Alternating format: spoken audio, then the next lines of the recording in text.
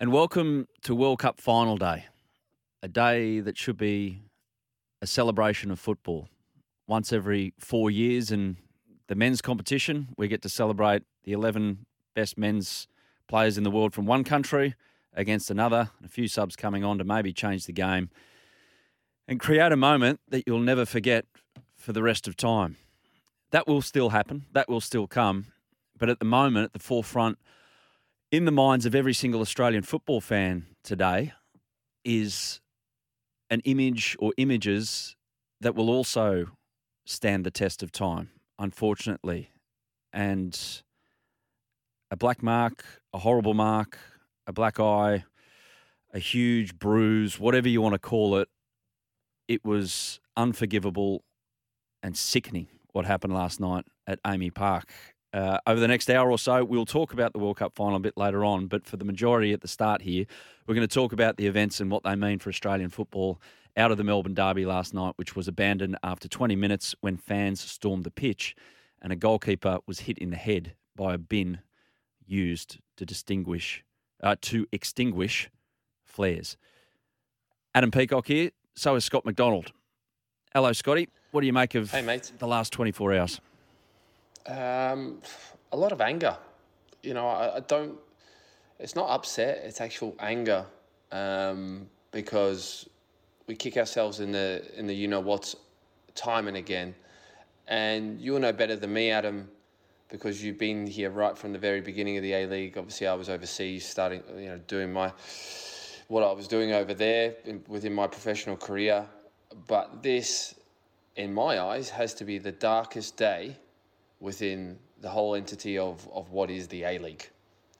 It's that bad. And these shots have been shown all around the world and highlighted about our game.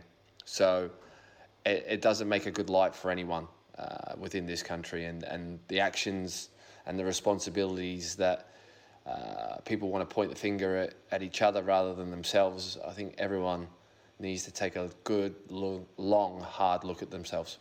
So just to run through, Scotty, you were trying to have a nice romantic dinner with your wife last night. Everyone has their own lives this time of year. Everyone's got social engagements. I was actually there. And to be totally upfront about it, I was a member of a guest of Melbourne City Football Club. And I was sitting there, and I was actually sitting next to ex-Victory player Fahid Ben Kalfala, having a nice chat about football, enjoying the football. Great goal from Aidan O'Neill, but there was something in the air, and ended up after about the 10th minute mark or after the goal, really watching both sets of fans and what was going to happen in the 20th minute because it had been built up. Melbourne City fans were throwing flares on the field. That has to put them in hot water, and what will be, will be. At the Victory end, there were firecrackers being thrown onto the field and into the air. There were flares being lit, fine. There was a flare thrown sideways into another group of Victory fans who didn't expect it. The smoke flares started coming onto the pitch. Tom Glover picked up a couple, flung them back, picked up another, flung it back, went into the crowd. This was about the 21st minute mark, and that's when it kicked off. That's when the fans stormed the pitch. Now, I will make the point, the 21st minute mark, so 1 minute after they were meant to go, there was no security around because the security was actually out the back waiting for the fans to walk out. I got the feeling, the distinct feeling, and every time I look back at the moment that it happened as well, is that those so-called Victory fans, so-called, were ready to just get onto the field any way they can. An hour before kickoff, where I was, there was rumours going around of a text message saying, we're going to go onto the field. That was what's happening. I was like, no way that's going to happen. No, surely not. It happened. So that's the rundown of events, Scotty, as I saw them. And then as soon as the fans ran onto the field, I just walked out. I nearly threw up in my mouth. What's your reaction to all of that, how it all transpired? And obviously you've seen all the vision this morning and the version of events that I've just described. Yeah, look, as always, the good old saying, action speaks louder than words, good or bad. And certainly for the bad last night, that was the case. We were talking midweek as well, Adam, about these protests and how I didn't advocate for, people missing out on games. However, I just think fans, are you silly? Like, what are you doing? Do you think a protest leaving a game after 20 minutes is really going to bother anyone at the APL or anyone that's watching the game? Does it bother me? No, you paid your good money to go in the first place. Don't pay, don't turn up. That's louder than you walking away after 20 minutes. We don't want this in our game, right? Now, people will point fingers at the APL, and rightly so to a degree, but for what happens there on in for this game, you can't condone any of it. Absolutely not. And look, my thoughts go to Tom at the moment, and who knows psychologically where he is with this now after taking that blow. That's obviously he's had concussion, he's been stitched, but it's the psychological damage for him moving forward that I worry about. And in terms of those players that experienced that last night as well, in terms of how they feel for their safety within games from now on in. However, I'm not going to turn my back on also the responsibility you have as a professional footballer, right? He shouldn't have flung the flare back in there. It incited the riot, right? So Tom has to take a level of responsibility as well for that because it's stupid. But what leads on to that is inexcusable from the fans. Right? They were coming on. They were coming on anyway, Scotty.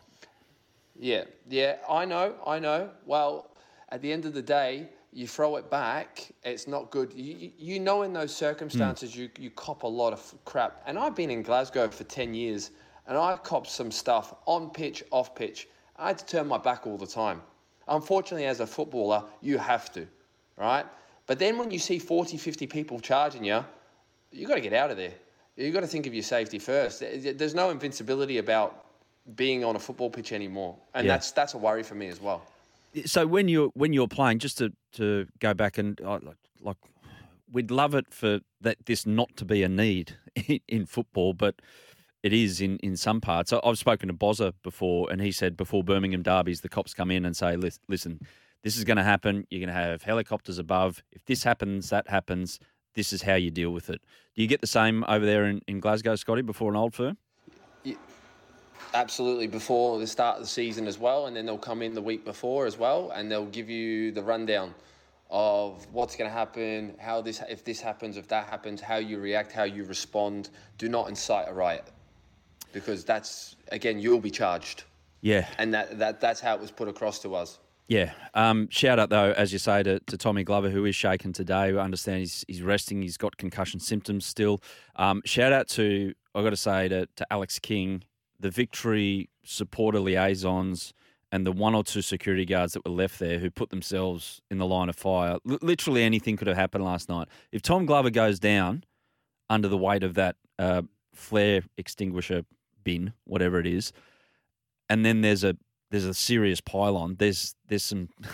We're talking about something far worse today. So the people that put themselves in the line of fire, fair play, and Alex King is very much at the forefront of that. He's one of the best refs going around, and he's a cracking bloke as well. So hopefully he's not scarred by that, because we need people like him in our game and not the people that ran on. I don't know, Scotty. Just the tension in the air, and now everything's going to be about, well, who's culpable? Who's to blame for all of this? I wrote this morning on Code Sports, or last night, while still angry, that one wrong and a much worse wrong certainly doesn't make a right. I still believe it was the wrong decision to hold, to move the grand finals, but that's by the by. That's taken one part of the conversation and then taken it off in another, what happened last night. I don't mind how the fans reacted to the two other games yesterday. Scotty, I'm a bit away from you. If they want to go to the game, spend their money and walk out, that's their right, but do it peacefully, and they did it really well. I don't think anyone in Australian football disagrees with that this morning. But Adam, you're not causing any, like, your protest is not doing anything for me. It's not. Yeah. It's not actually causing anything or any damage towards the league itself, because you're still supporting the league. The APL is still taking your money, right? If you're that annoyed by the decision, you don't come. You just fully turn your back. Coming and protesting after the 20th minute, for me, is a waste of time. Because after it's done and we keep seeing it, it's like almost like when all the players are taking the knee, it becomes like a thing where people just, oh, well, there they go again. It doesn't have the same effect. Yeah. Speak with your pockets, speak with your money. Let's get a fan's perspective now from Melbourne Victory. And Andrew is joining us right now. He's from the For Vuck's Sakes, strong V on that podcast. And it's the number one Melbourne Victory fan podcast. These guys love the club dearly. And I dare say this morning has been a hard one for them. Andrew, because of your attitude towards the City Football Group and what they do with Australian football, you don't go to City home games, so you weren't there last night, but obviously watching intently on the screen. What's your immediate reaction to what went down there, especially at the Victory end? Yeah, well, first of all, thanks for having me. Thanks for giving fans a voice. Great to be here.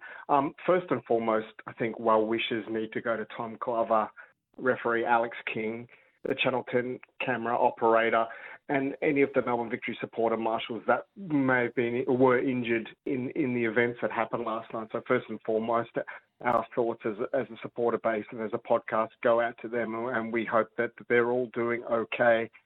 I guess the first feeling that comes to mind is just utter disappointment on a number of levels, really. It's first of all, it probably undermines the entire campaign that's been launched this week in regards to the APL's decision to move the grand final to Sydney.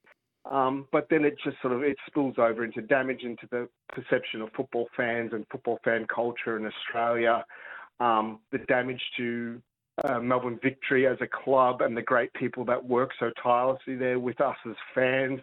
And I guess just the potential damage going forward, to stifle the growth of not only the club, but the game in this country. So it's just an overriding sense of disappointment and frustration that we simply just didn't stick to the plan.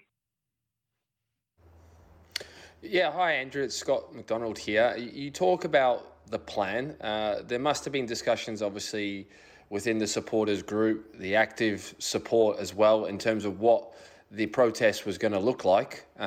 What were these protests actually meant to be looking like, within the 20th minute or whatever it was that protest usually happens? Well, Scott, I think it was pretty much, we were all under the impression that it was going to be aligned with all the other supporter groups and what we'd already seen on the weekend. Once the 20th minute hit, fans would vacate the stands, like the active fans would vacate the stands and then disperse to various pubs to either finish watching the game or just to go have a chat about, why we're doing this. I didn't really, from a personal point of view, although I'm not really privy to a ton of the detail of the active group's plans, but I had never really imagined that it was going to go beyond anything than just a 20-minute walkout. So this is as shocking to me as it is to everybody else. Andrew, just what happens now, mate? It's in the lap of the gods. To a point about, points deductions, fines, stadium bans, closed doors matches, whatever. Are you fearful for the immediate future of the club that you love? Look, I think you have to be. We have to just sit and wait for whatever comes our way, and we don't really have a leg to stand on after the scenes from last night. So we just have to wait and see and hope that the appropriate punishments are handed out and the appropriate action is taken, but not at the detriment of the club that we love. Because there's a lot of Victory fans out there, and I think the overriding sentiment from fans is disgust at what happened, and whilst we know as a collective we have to now cop it for a small few that have done the wrong thing, but we just hope that this hasn't done irreversible damage to our club and the game as a whole, because you're a Victory fan because you love football first and foremost, and the sentiment from the community that we've built as a podcast is heartbreak as well.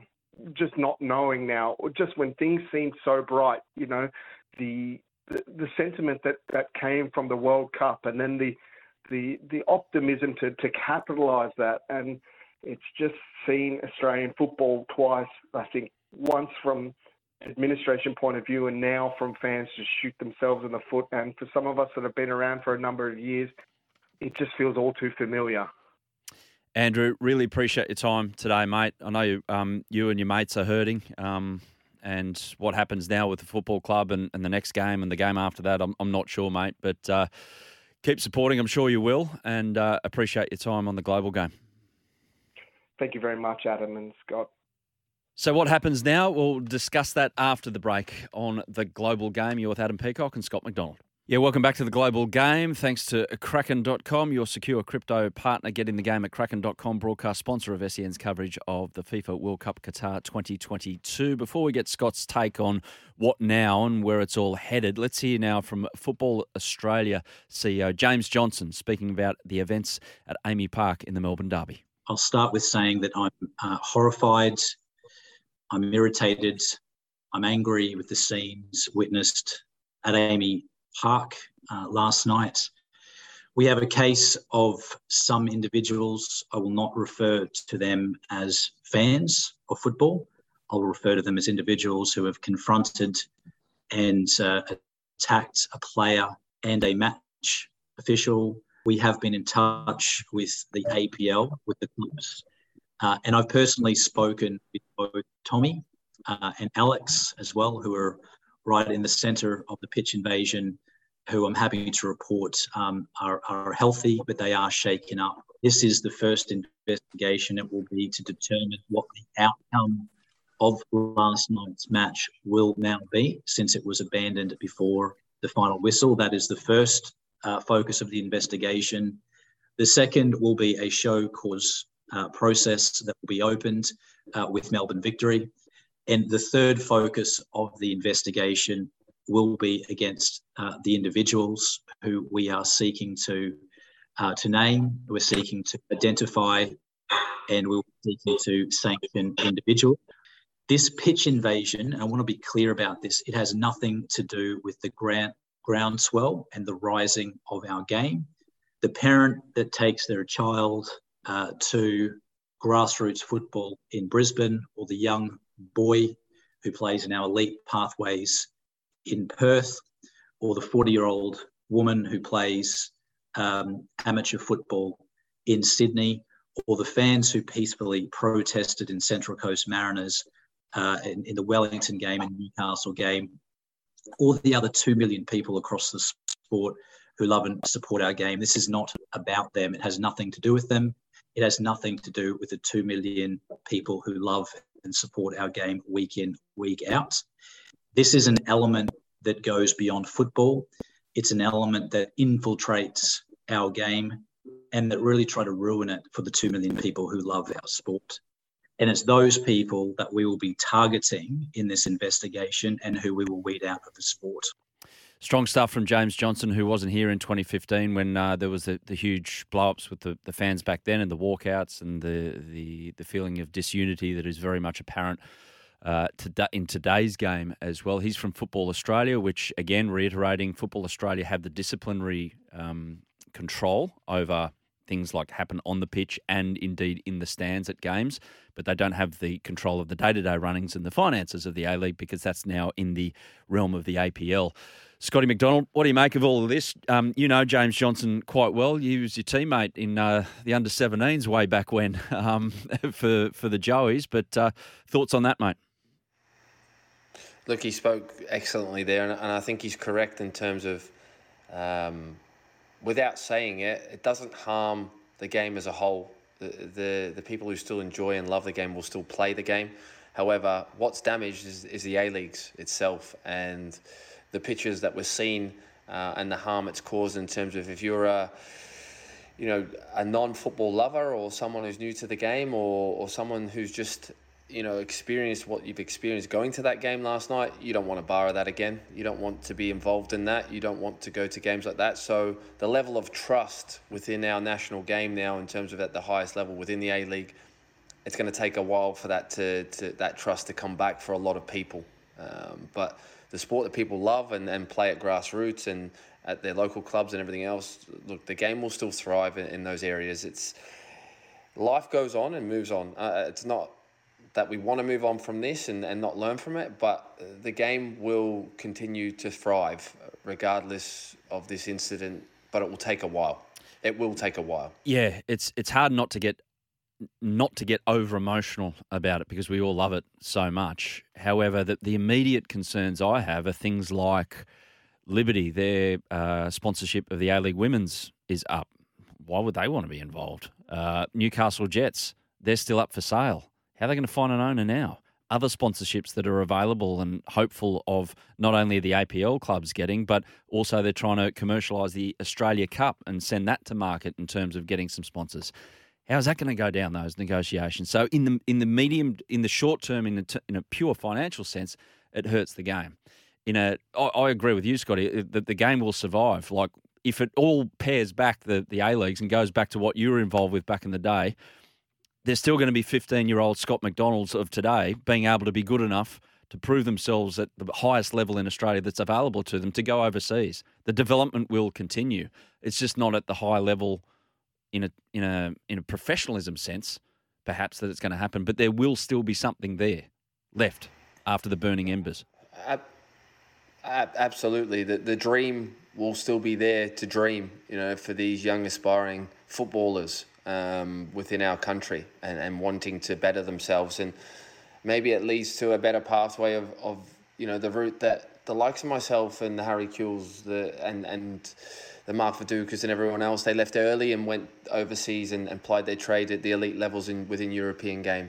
And I think we're starting to see that a lot more again within our youth, that they are wanting to go and venture further afield than stay here in the A-Leagues because they don't see the future being within the levels of the A-League or Australian football anymore. And Asia's now dried up in terms of the cash that was once there for A-League players. So now the dream has to go, and you have to go to Europe to better yourself. And I think we're going to benefit from that at a national team level for the years to come. However, on the local stage, on the national stage, is where there is a real worry and a concern of how things move forward. And realistically, you're asking how things move forward. Well, look, there has to be arrests. There has to be jail sentences for me after what I seen last night, without question. Sanctions on both clubs, because Melbourne City active support threw flares and everything on as well. It wasn't just victory ones. Mm-hmm. There should be games behind closed doors, in my eyes, to punish both sets in terms of the organisation for what it was. The APL should be sanctioned as well as, in my eyes, because of the organisation of last night, because they're in control of what goes on within that football match. Correct me if I'm wrong or right within that in terms of the security around the stadium, Adam. Yeah. So, and look, I think the APL will be sanctioned by the fact that the police will just come down hard and say, look, you're not opening your stands for the next game or whatever. I actually think points deductions are the answer here, unfortunately. Fines won't work. We got ourselves into this mess on the basis of a financial decision. I don't think financial sanctions are going to change much, Scott. And as much as I feel for the players and the coaches, I'd go 6 points victory, 3 points City. Too harsh? Yeah, but, well, again, yeah, maybe. I don't know in terms of the City end. I think a fine would be enough for Melbourne City. They did throw flares. It's not the first time we've seen this, and there has been fines before. So if you're going to make that stance, then fair enough, Adam. Then that has to be forthcoming and continuous throughout now. Yep. That you're going to, deduct, points every time this situation occurs. But I want to go to the APL board as well. And I sincerely believe that they should all be considering their places on that board right now and considering resignation, because this is an abomination of our game and they're at the forefront of it. So Danny Townsend's right at the front. If you're at the helm as a head coach or a player and your performances aren't there, people are asking for your head, right? And they seriously need to consider their positions, because how the game moves forward, are they inciting it further by being a part of it? And they have to ask that question for themselves. That's the big call, and that is the question for themselves, because at the moment they are in control of their own destiny. They wanted control of their own destiny. They've got control of their own destiny. Have they done what they said they were going to do with that destiny? I had a deep discussion with one of the people high up in the APL, and I won't disclose his name because and it's not Danny Townsend, by the way, but it's someone involved at the very top, about how all this pans out on the basis of their board being 6 or 7 people financially invested in the day-to-day running. And all power to them, because they're putting the money in. That's great, but there's no checks and balances, and there's decisions being made on the basis of the financial good of the game, but they've all got self-interest in the financial good of the game because they've got their monies in their pocket paying the bills. So there's no clarity in terms of, hang on a minute, what does this mean in a wider sense? Will this benefit the game in a wider sense? And I'm not saying if there's independence on the board that this decision wouldn't have been made. It might have been made, but would the consultation have been the same? Would the communication have been the same? I doubt it. Again, communication's key here, and this is the concerning thing for me, Adam. Right, we've had statements from everyone, bar the APL, come out so far. It is coming this afternoon, I'm told. Last night. Yeah. Oh, it's coming. Okay. Oh, well, that's timely, isn't it? You know, everyone else has had their... AFA were bang on straight away after the game. Why is it taking them so long to make the statement when it's their game? Shocking. Can't answer that one, Scott. But, yeah, love your opinions, because you're never short of one, mate. You're never short of one. So, hey, what we're going to do after the break, there's a World Cup final a few hours away. So we might talk about it on the Global Game, if you don't mind. Back in a sec. Yeah, you wouldn't bloody know it in Australia this morning, but there's a World Cup final to be played over in Doha, and we're looking forward to it, of course. And let's get to today's hot topic with myself, Adam Peacock, and Scott McDonald on the Global Game. Thanks to Guzman y Gomez, fast food that athletes say yes to. Scott, simple question, hot topic. Who wins the World Cup? Is it simple question? That's a tough one. It is. It is a hard one. It is, you know. I've been laying down all week. It's the prince versus the king of the game for this one, and who's actually going to take the crown home.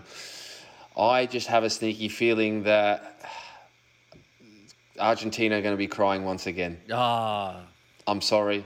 Yeah, I'm a romantic. I picked Argentina to win this tournament as well. Yeah. And my heart says I want to see Lionel Messi be crowned the World Cup champion, and finally all those doubters just put to bed. You know, if that's what they want to say he's the all-time best ever, then so be it. However, I just have flashbacks to 2018 and Kylian Mbappe and how he destroyed them in that game, and athletically how good they are up top, France, and I think they're going to cause a lot of problems to Argentina in this final. Fair enough. I will edge towards Argentina because I think they can, in my opinion, and I've watched France a lot this World Cup, watched them live about 3 times, is that in the middle of the park, now Rabiot coming back really helps because he's at box to box, he covers a lot of ground, but they can get really out of whack in the middle of the park, and that's where Argentina can attack them. Now Scaloni, as we've talked about, Scott, Scaloni is very, very tactically adjustable manager. He can find things in a game and he'll change it in a game as well. I'm not saying Didier Deschamps is not adept in this area, but Scaloni's clever, and I just think they'll come up with a plan to try and attack them there, and that's why I'm just going towards Argentina. Griezmann, for me, for France, is the one. Can you stop him, Scotty? And if coach's hat on, how would you go about trying to nullify his input in the game? It's very difficult. He's been wonderful this whole tournament, hasn't he? You know, in terms of the spaces he picks up and just the creativity that he's had for France. My biggest question in this game is who's going to dominate possession? Who's going to be the one that wants to sit off and allow the other opposition to have more ball? Or are we going to go toe-to-toe and go end-to-end? I can't see that happening. I think there's going to be a little bit like when Argentina played the Dutch. It will be to and fro. There will be times where Argentina will dominate the game and then the turnover will happen and then they'll drop off and France will do the same. Obviously, the first goal is so crucial in a final. We all know that. Psychologically as well, to come back from that. It'd be actually a good stat to have had to see how many teams have won from coming from behind in a World Cup final. But I just see that France might just invite Argentina onto them a little bit, just because of the pace that they have with Dembele and Mbappe to catch them on the counter. Just like they did, I thought, very, very well. Deschamps' setup was excellent against Morocco, and he was allowing Morocco to come out and have more ball possession because they haven't done it all tournament. And the only way to try and make them vulnerable was to try and find the gaps when they could catch them on the counter, like they did for the first goal. So I could see that being the case once again. Yeah, fascinating tactic. It is such a good matchup, the two sides, because we know exactly how France are going to play. They'll set up 4-3-3 and they'll play the way they do. Argentina have got the adjustability, as mentioned. It's intriguing, the contest. How do you see, and I don't know, Scott, about tournament football, you've played it. When you get to a game like this, does the effort that is put in, and we ask this all the time at the end of a tennis Grand Slam, for instance, the effort to get into the final, how much of a factor is it once you get to the final in terms of mainly physically, but mentally? It is a big thing mentally, and the fact that the games have come thick and fast at this World Cup like never before. Is that a factor or not really, because emotion overrides that? I think when you're one of the elite nations, I don't think it's as big a problem for you as what it is the so-called smaller ones, i.e. the Moroccos or even Croatia to an extent. If they got to the final and the effort that they put in there, that was my thought of either Croatia or Morocco getting there, that they'd already played their final getting into the final. And then if they were going to play France or Argentina, that they would lose that game just pure because of the efforts they put in. And we've seen Regragui after the game yesterday say that his team was, out of legs. They were done. This Argentina side, if you're going to say between the two, I think they'll feel it more than probably what France will do. France have been here before. Majority of these players played in the World Cup final 4 years ago. They know what it takes to get there. Argentina have had some difficult games, albeit they won 3-0 the last game. But the weight of the nation is heavy. It's much heavier on Argentina going into this game than what it is France, and the expectations and what it means to one little guy that's standing across from you and what you need to do for him in this game. Absolutely. Messi, what does it mean if he actually lifts that trophy? Does it mean anything over his overall legacy, or is that already in concrete?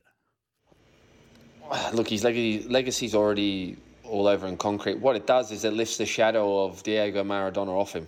I think that's the biggest one.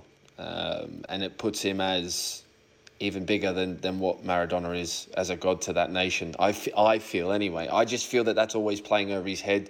For as long as Maradona's obviously won a World Cup and he hasn't, I think that will always be the argument in his home nation. Regardless of what everyone thinks all over the world, I think what matters to Lionel Messi, that his own people respect him more than anyone else. I think that's what he wants and desires more than the rest of the world. I think he's always had an uphill struggle and a battle because he lived in Barcelona a lot of his life as well, that a lot of people questioned early on. Is his commitment to Argentina, is he really Argentinian? I think he's shown that over the last decade that he is, and how much he loves his country. And this would be the icing on the cake in terms of either being as an equal to Diego Maradona to his people or above. Yeah, it says a bit about Argentinian football that they don't just have one in the discussion as the greatest player of all time, but they have another. And regardless of whatever Messi does for the little bit left in his career, he'll never surpass Diego in the eyes of Argentinians, because it's impossible to surpass Diego Maradona, but he could get to that level. It's quite intriguing what they've given men's world football. It's incredible.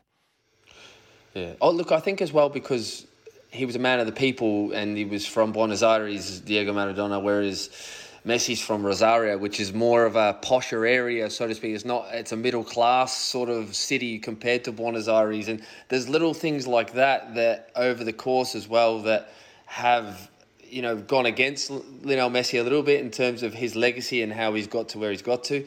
But that all goes out the window. Obviously, if he wins this World Cup, then yeah, for me. But he's already surpassed in my eyes, the other great man. I saw it on social media the other day about Diego, about the 1990 World Cup final when they're singing the anthems. I don't know if you saw it, Scott, and they've panned down and all the Italian crowd are whistling the Argentinian anthem. They pan down, they get to Maradona and he's swearing his head off. He's like calling the crowd names. He's shaking his legs and he's getting himself ready. But that kind of resonates with fans, doesn't it? That kind of reaction to defend the flag. Yeah, and he was the guy that I was a bit like that. If you antagonised me, I actually became a better player. I loved that you loved the people to spur you on. Absolutely. So, in closing, Scott, definitely France for you or definitely Argentina? Look, definitely France. I'm going to upset a lot of people, but I just think France have just got another gear. There you go. I'll go Argentina 2-1, so we'll disagree again. Done it a few times this show. Reversing. And more of it. I'm going 2-1 the other way. Yeah, fair enough. Now, before the break, let's get an odds update from Tom Haylock. Thanks to Betfair. Find better odds on the World Cup at Betfair. Gamble responsibly. Call 1-800-858-858. Thanks, guys. Yeah, we're up to the World Cup final, Argentina versus France. Head over to betfair.com.au for all the latest markets. We've got plenty going on at betfair.com.au. Argentina go in as slight favourites, $2.86. You can lay them at $2.88 at the moment. France, $2.92. The draw, $3.20. As you know, we've teamed up with Stats Insider throughout the World Cup. We are heading to the crescendo here. They've got a couple of recommended bets for us. They think the draw is under the odds. They've got the draw marked longer than it currently is at $3.20. So we could recommend laying the draw at $3.25. We think there'll be a result in the final. We've also Stats Insider are also keen that there will be over 2.5 goals. So they're keen to back over 2.5 goals at $2.42 there. Interested to see how you go. I'm cheering on France here, $2.92. I might lay the draw according to Stats Insider. I'll be backing them in. They've been hitting the jackpot all tournaments, and we head into Argentina versus France, the World Cup final. Head over to betfair.com.au for all the latest. That update thanks to Betfair. Don't settle for the odds given. Find better odds on the World Cup at Betfair. Gamble responsibly. Call 1-800-858-858. Back in a moment. Welcome back to the Global Game. This is our final segment of our final World Cup daily show. Scott McDonald. So is it sad? Is it happy? I don't know. I'm somewhere in between. Alex is happy. He's had it. He's absolutely had it, producer Alex. It's been great. It's been great for our game. It's been good to hear so many different opinions and voices throughout, not just mine and yours, throughout this whole World Cup campaign. And it's something that our game thoroughly needs, and it's been enjoyable. Hey, Scott, did you watch the third and fourth playoff last night? No, my commitment was to the hoops last night. I managed to watch Angers hoops win 1-0 and fell asleep for the third and fourth playoff. Just like I said midweek, it really wasn't on the radar for me, that one. Fair enough. Yeah, fair enough. And especially with a condensed World Cup, really they should have looked at it and gone. I was actually looking forward to it because it gave another chance for Morocco, but on reflection, it's like those players were cooked, and every single club manager would have been watching that game going, if this gets hurt, I'm going to be so angry. So, and how did Celtic go, mate? You know what? It was like watching them all again, deja vu from the Sydney. However, they got actually over the line and won the game in the 86th minute. Callum McGregor, the captain, scoring a wonderful goal from long range, but geez, it was like the Alamo, like 83% possession. 83? Against Aberdeen. Like Aberdeen did not come out the woodwork till the 86th minute, and then they started attacking, and it was scratching my head going, Hang on a minute. This game was so... Look, Hang on a minute. I remember Celtic winning a game with 11% possession against Barcelona, and you weren't complaining on that particular day about the standard of football. No, and that's right. But in terms of the punching above your weight type of scenario, I think there's a little bit of difference between Barcelona and Celtic than Aberdeen and particularly when you're playing in front of your home fans, Adam. Yeah. Aberdeen were at home; they're third in the league, and they didn't even have a swipe at Celtic till they conceded. It was poor to watch, it really was, and a lot of pundits are saying the same thing. But that's what Ange's football does to the thought track of opposition managers going into a game. It's like, we know they're going to have lots of possession, so let's set up this way. He wins half the game before the game starts these days at the moment. Well, he does, but the other thing is as well that's going against them right now is that you can sit in a low block against them and they're struggling to break you down. They haven't scored a lot of goals in those situations, so people are looking at that, trying to frustrate them and playing a back five and a low block, and those inverted fullbacks, and how they like to move within their system. It nullifies it because you're that low block that it doesn't move anyone, so they're comfortable and they don't have a target man in the middle of the box to chuck one in there when it's so tight, and that's a big problem because they try and actually walk it in at times. The leagues are coming back bit by bit. They'll be back in their entirety just after Christmas. But I saw the championship last night. The Aussies involved. I think Tommy Rogic had his first start, was it, or for West Brom, second start? But they had a 3-0 win, so they're going in the right direction, which is good to see. It's a big what if, isn't it, Scotty, about Tom Rogic, and if you had 3 more months maybe of games under his belt, does he make the World Cup? But wish him all the best for his time at West Brom and try and get promoted. It's a chance because funny things happen in that division, as you know. Yeah, look, it'll be interesting to see if we ever see him in a green and gold jersey once again. He scored a wonderful goal last week against Sunderland, though. And that's what he gives you. He's class on the ball, and Celtic actually miss him as well. We were talking about that last night watching the game, and as much as O'Reilly's nice to watch, it's Celtic could do with Tommy Rogic in there at the moment, I tell you. Yeah, exactly. I love it when Sunderland get beat, but that's just me. Old habits never die, Scotty. Never die. Anyway, mate. Yeah, I know. In closing, and you'd probably echo the sentiments as we finish this little program after the last 24 hours. I'm going to go out and watch my son play football, and I'm going to enjoy watching my son play football, even if he plays badly, if he plays average, if he plays good. I don't care.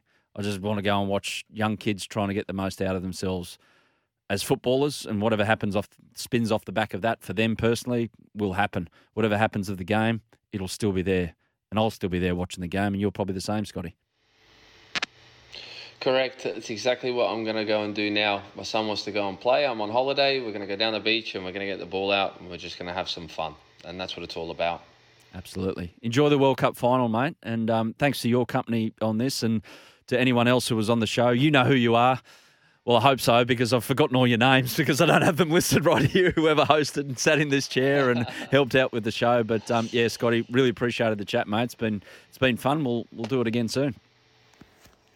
Absolutely. More arguments and discussions to have. Yeah, exactly.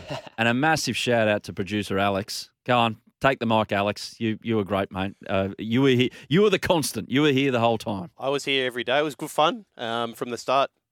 Listening to Simon and Cozzy in Doha, to you guys coming in. Adam, you've done a fantastic job. James Dodd, Richie Garcia filled in for a little bit. Adam Kwasnick, Alex Brosk. And we're back all to do it again. Tuesday night, 9 o'clock. Simon and Broski will be back. We'll be taking your calls. We're very, very keen to hear all your thoughts on everything that's happened over the course of the World Cup and this weekend as well. Absolutely. Yeah, the dust would have settled a bit by then. But on behalf of Alex and Scott, I'm Adam Peacock. Thanks for listening to The Global Game. Long live football.